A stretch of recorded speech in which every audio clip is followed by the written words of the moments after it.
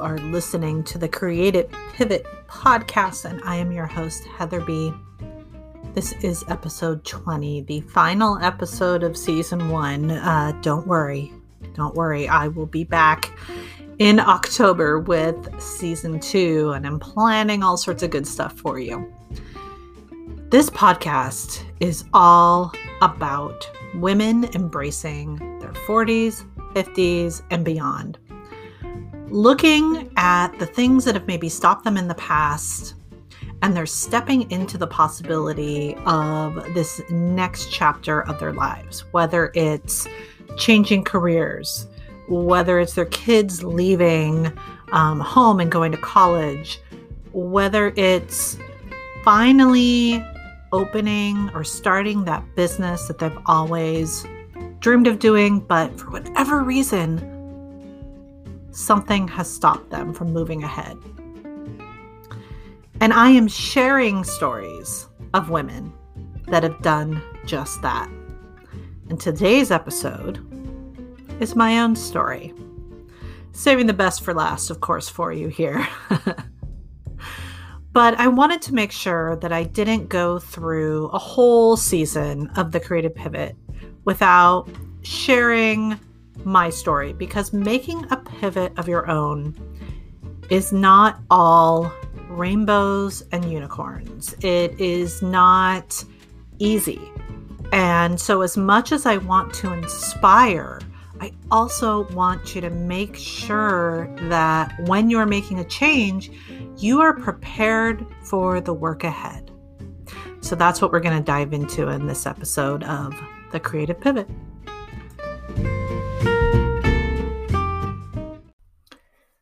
Where to begin? Well, before I start off with the question that I ask of all of my guests, which is, what did you want to be when you grew up? I guess I'll start off by letting you know what I'm doing now. So I am a biz, technology, and burnout coach. And with burnout, why I say that is because dealing with stress and anxiety and your inner critic, if you don't handle those things or learn tools to handle those things well, that no matter what you do next, you're going to end up in burnout. Burnout is not a one-time thing, at least for most of us that go through it.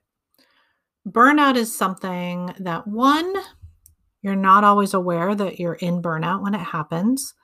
2, it's usually a burnout cycle of how you approach new things in your life. And 3, if you don't get over burnout, you're not going to be able to end up with a life that you really love. So that's why I say burnout. Sometimes people like to call it mindset, but I'm specific to burnout because that's the thing that I want to make sure that you deal with and you handle and you find healthy ways of handling it before you move on to creating that business, that career change, that creative pivot in your life. So there you go. That's what I'm doing now. But what did I used to be? Well, when I was younger, I wanted to be an architect. And never on that list was podcast host, manager, creative, coach, teacher, tech consultant, policymaker, project manager, administrative assistant, on and on and on, right? Like we've all done all of these things, more than what our titles say. But architect definitely wasn't one of them, or at least I didn't think it was. So when I think back to why I wanted to be an architect, really looking back on it, it was all about the stories that houses told, how a house was built to become a home, to help people feel safe and comfortable and to really be in touch with their best selves. So when I was younger, I'd love to go to open houses with my mom. We get the Sunday paper and we'd circle the open houses that we wanted to go visit. We loved to see how the houses were decorated, what the gardens looked like, how the house was really made into a home. And I guess it is kind of was a little voyeuristic, but I would always create stories in my head of the people that lived in those homes. Because deep down, I was and always will be a lover of stories. I was in love with stories and storytelling. I was a bookworm, and I loved shows about houses. And I mean, in the old days, it basically was This Old House on PBS. This Old House was like the original HGTV. Oh, and don't get me started on HGTV. When that came around, oh, I was in heaven. So watching a historic home be brought back to life and meeting the owners and meeting the craftsmen and seeing the craftsmanship that went in to this old house and hearing the stories of that house and the people who lived there, it all just fed into my soul to the point that I wanted to be an architect. I wanted to make houses. I wanted to create stories. I wanted to build safe spaces for people. So I've realized, like many of us do, looking back, that all the other jobs I've ever had in my life really centered around helping people tell a story. How can I help someone else find their voice? And that might be as a manager with a team member who has great ideas but doesn't speak up. It might be having a peer who really wants to make a career change, but they're not sure how to do it or who to talk to. And I was always offering suggestions and helping people to the point where I started seeking out coaching training, started seeking out a master's degree in organizational leadership, seeking out skills that I could build, ways that I could help more people tell their story. How can I help people find their voice? How can I help explain a concept in a new way that will allow someone to use a tool and step into their greatness with that? How can I create a safe space for people to be true to their inner voice so that their inner voice can match their outer voice without hearing their inner critic? But of course, as an 8-year-old, I never associated that with what really drew me to architecture. That really deep down, there was anxiety that I still have today, that I always had as a child, a feeling of insecure whenever I would leave my home. So my home was my safe space. And I never felt safe until I returned back. And I would feel rescued by my home, rescued by my family. And really, that was just all about not feeling like my true self outside of the home. I've always been so inspired by people that are so good with interior design, seeing how their brains work, how they bring things together. And those people, whether they're work in interior design, like Allison from Ripple Interiors, or Diane, who helps people with organization and just making their space work with them from New York at Home. It is just such a wonderful feeling to be in a home and know that it has your back, if that makes sense. And so understanding how much my home was important to me, seeing how everyone is so impacted by their home. That's really what drove me to want to be an architect. Now, yes, I'm not an architect at this point, but like I said, I want to create safe spaces for people to act on the dreams that they have. Spaces so when people leave their home, they still feel safe for that inner voice that will match the outer voice.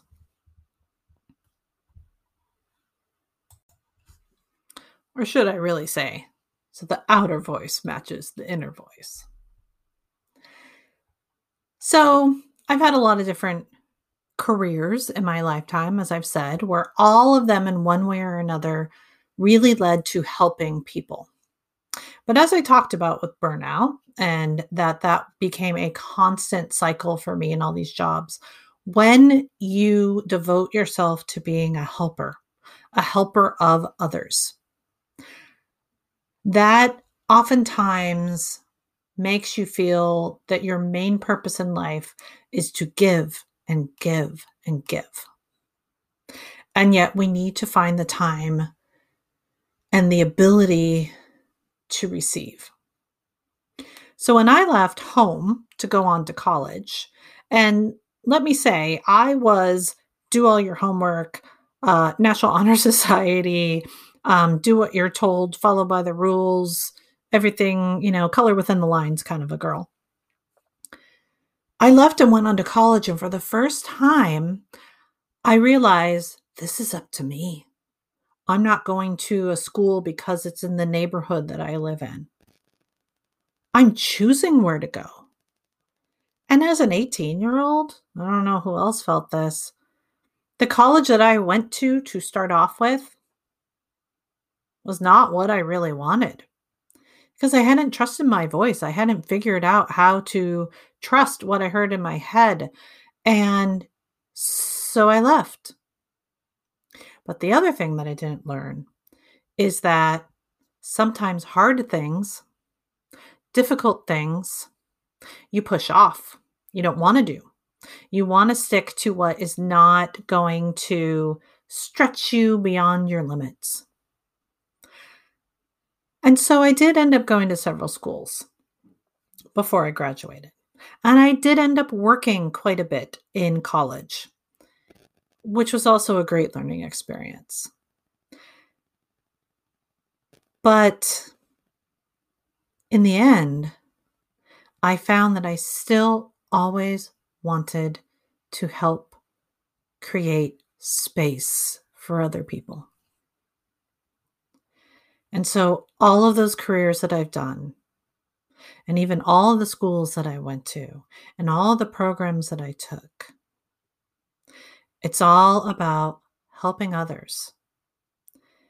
And that led to burnout, which, after several career changes, I finally realized that if I didn't figure out a healthy way to deal with stress and the anxiety in my life, I would never find a place that truly felt like home. And that is what I'm dedicating my work to now. It's to help others find a space that truly feels like home. This episode was supposed to come out actually about a week and a half ago. And the reason being is because I keep re-recording it. I think, as some have said, that some people I've interviewed have said that it's really hard for them to tell their story because they feel like no one wants to hear. And I always tell them, no, that's not true. There are a lot of people that want to hear your story. And I had to get over myself with that too, which is a thing.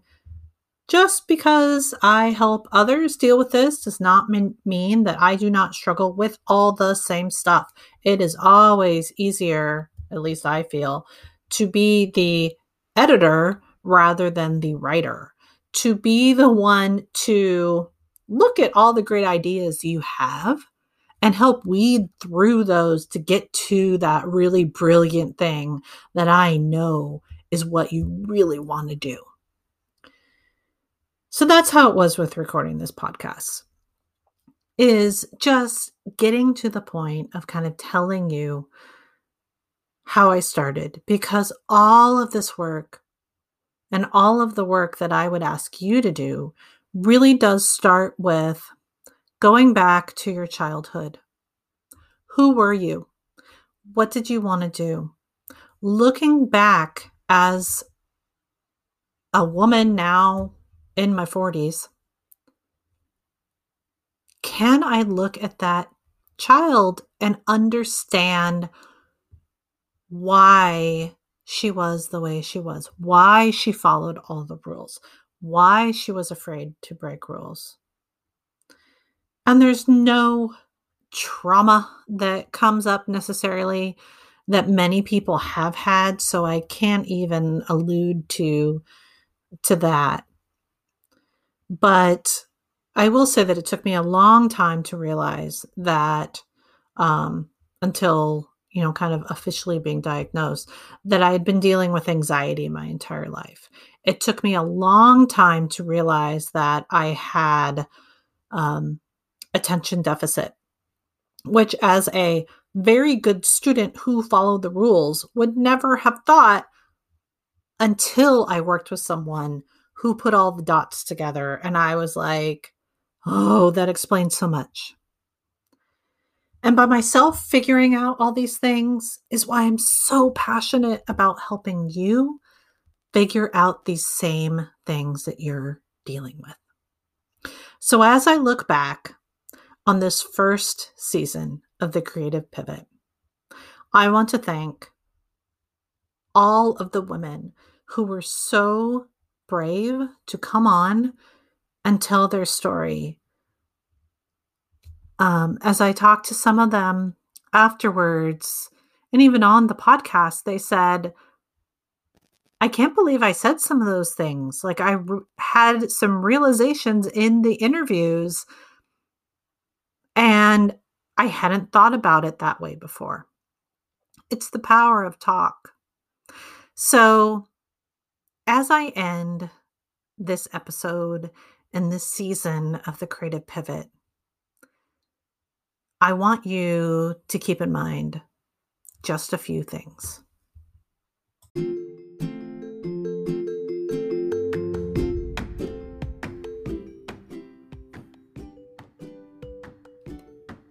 Number 1,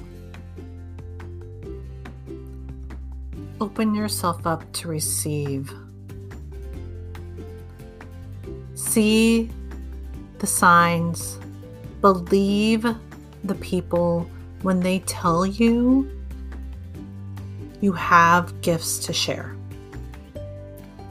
2, find a way to tell your story. Find a way to share your lessons with others, because you never know who is out there listening that really needs to hear it. And that's one of the main things that I tell my guests, is that there's someone out there waiting to hear their story to move forward. So tell your story. Number 3, be creative. That's the whole idea behind Creative Pivot. Find ways to be creative, even if you don't think of yourself as a creative person. I was always a lover of art, but I would put pen to paper and it would not come out the way my brain pictured it to be. But find a way to be creative. You don't have to become a painter or a sculptor or, a fashion designer or an architect. But you can just do things for yourself, because it allows your brain and your mind to open up, to process stress in new ways, And it just really allows you to get more in touch with that inner child, that kid that you were. Get back in touch with them, especially after, kind of that midlife point. You start to feel like, who am I? This is not the person I was as a kid. This is not the person I thought I'd be in my 20s. Get creative. Get back in touch with that person, that kid in you. And last, I'd like to say that I really appreciate all the support that I have found. And during this time of 2020, where it just feels like one thing on top of another, choosing this year of all years for me to become an entrepreneur, I never would have guessed it. And there are times when I say, 2020, the universe is just telling me not to keep going. But really, what the universe is telling me is, you waited long enough. Now I'm really going to show you why your voice and your gift is so important. And I want you to feel the same way. I would love to work with you through the Creative Pivot. And here are a few ways that you can work with me. I do offer one-on-one coaching. I offer courses from time to time on things such as burnout, getting your business off the ground, accountability, coaching sessions, as well as this podcast. You could come on and be a guest in season 2 or 3 or 4, however many seasons that I have. I would love to hear you. I would love to help you figure out how to make your dreams a reality, and whatever that looks like, I'm here for you. Thank you for being a part of the podcast this summer. And season 2 will be coming to you in October. So just a few weeks, not that much of a break.